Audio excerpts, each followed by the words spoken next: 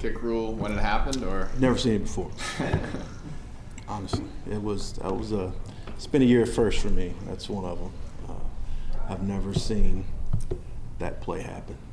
So, again, you live and you learn. So, what's the difference between a drop kick and a fumble? Is it just a judgment call of what? Of the official, yeah. But I mean, obviously, when you know, as he's attempting to catch it, you have to pick it up and then drop it on the ground. So, I mean, it's one smooth, continuous motion. That was obviously was not a smooth, continuous motion. So, it was kind of an easy call for the officials. That was a weird play where their punter got hurt too. What do you want? I would say that was a weird play where their punter got hurt. He scooped the ball and ran with it. What do you want from your guys on that play? Chase them down and do exactly what they did. You know, that's just a skill that he's learned in Australian rules football. That's one of the skills that they have. And I mean, it was just a natural one smooth, fluid motion, and he picked it up, and smart play by him. But anytime the ball's behind the line of scrimmage, it's blocked and it's behind the line of scrimmage, both teams can advance it. So he knew the rule, and he went and got it. How tricky though is that? How tricky though is that when you have to decide like whether it's past the line of scrimmage or not? Like right once it goes past, you don't want your guys to touch it. Right. So like when it's near the line of scrimmage, what do you sort of teach them to do at that point? Well, once the ball, if it's anywhere close, we're going to get away from the ball. All right, so we give them a poison call, especially if it's at the line of scrimmage. But, as a punt team, you got to cover it either way. And then as a punt return team, you just got to make a good judgment call. I mean, you got to see the flight of the ball. And then normally it's pretty clear it's behind the line of scrimmage, not behind the line of scrimmage. But you got to be aggressive, and you got to be smart at the same time. Are you sure all your players in the heat of that moment know exactly what the rule is? As far as the ball being behind the line of scrimmage? No, they know the rule. Okay. I mean, we talk about it all the time. We go through situations every week that happen throughout the league.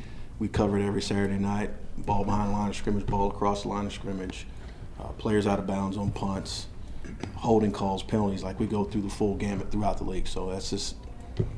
Yeah, we've covered it multiple times. The question becomes judging whether it is or not. Exactly. Which isn't easy in itself. Yeah. What did Gilbert tell you about why he didn't hit the punter there? Did he see him step out, Zion Gilbert, on the... I think he thought he might have stepped out and didn't want to get a penalty right there on the sideline, because that's just like a quarterback. Quarterback's close to the sideline. He steps out of bounds. You got to be smart, and we're always on these guys about making smart plays, especially because quarterbacks and punters are allowed basically the same protection. So you got to be smart in that situation. What happened on the two kicks? The two kickoff returns, long kickoff returns? Oh, just not getting off blocks. When the ball's kicked, we're covering down the field. I'll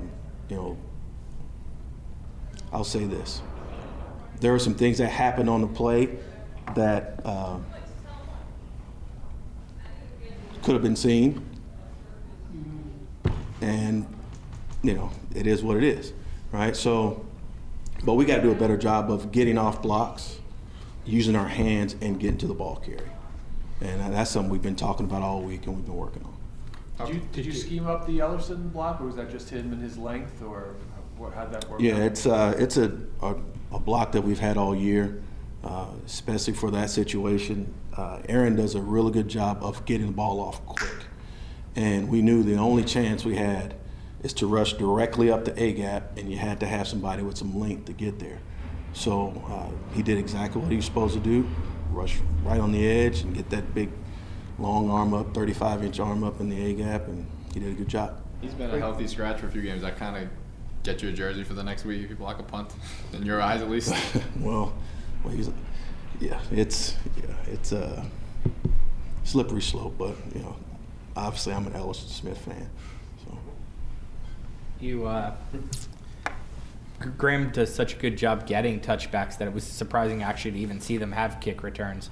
Is it windy or cold? Is that why, or was something you wanted Philly to return kicks? Or no, it was a little windy and it's cold. I mean, just 38 degrees, and just harder to get. Yeah, I mean, it's, we can line drive it down there, but you also take a chance of him catching the ball 4 or 5 yards deep and bringing it out. So, yeah, we were trying to kick it deep, but that's December football in the Northeast.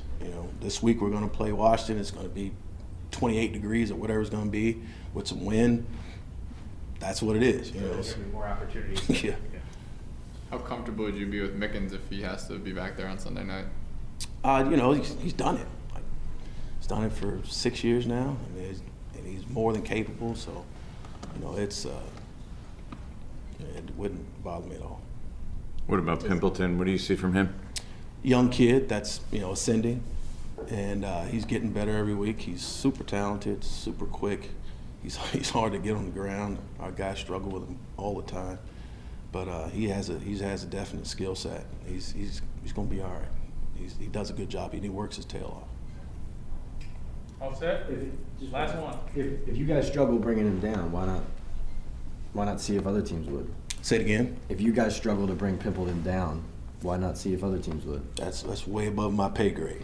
I just coach the guys that I get, right? So, but no, he does a good job, and he's a talented kid that has a bright future.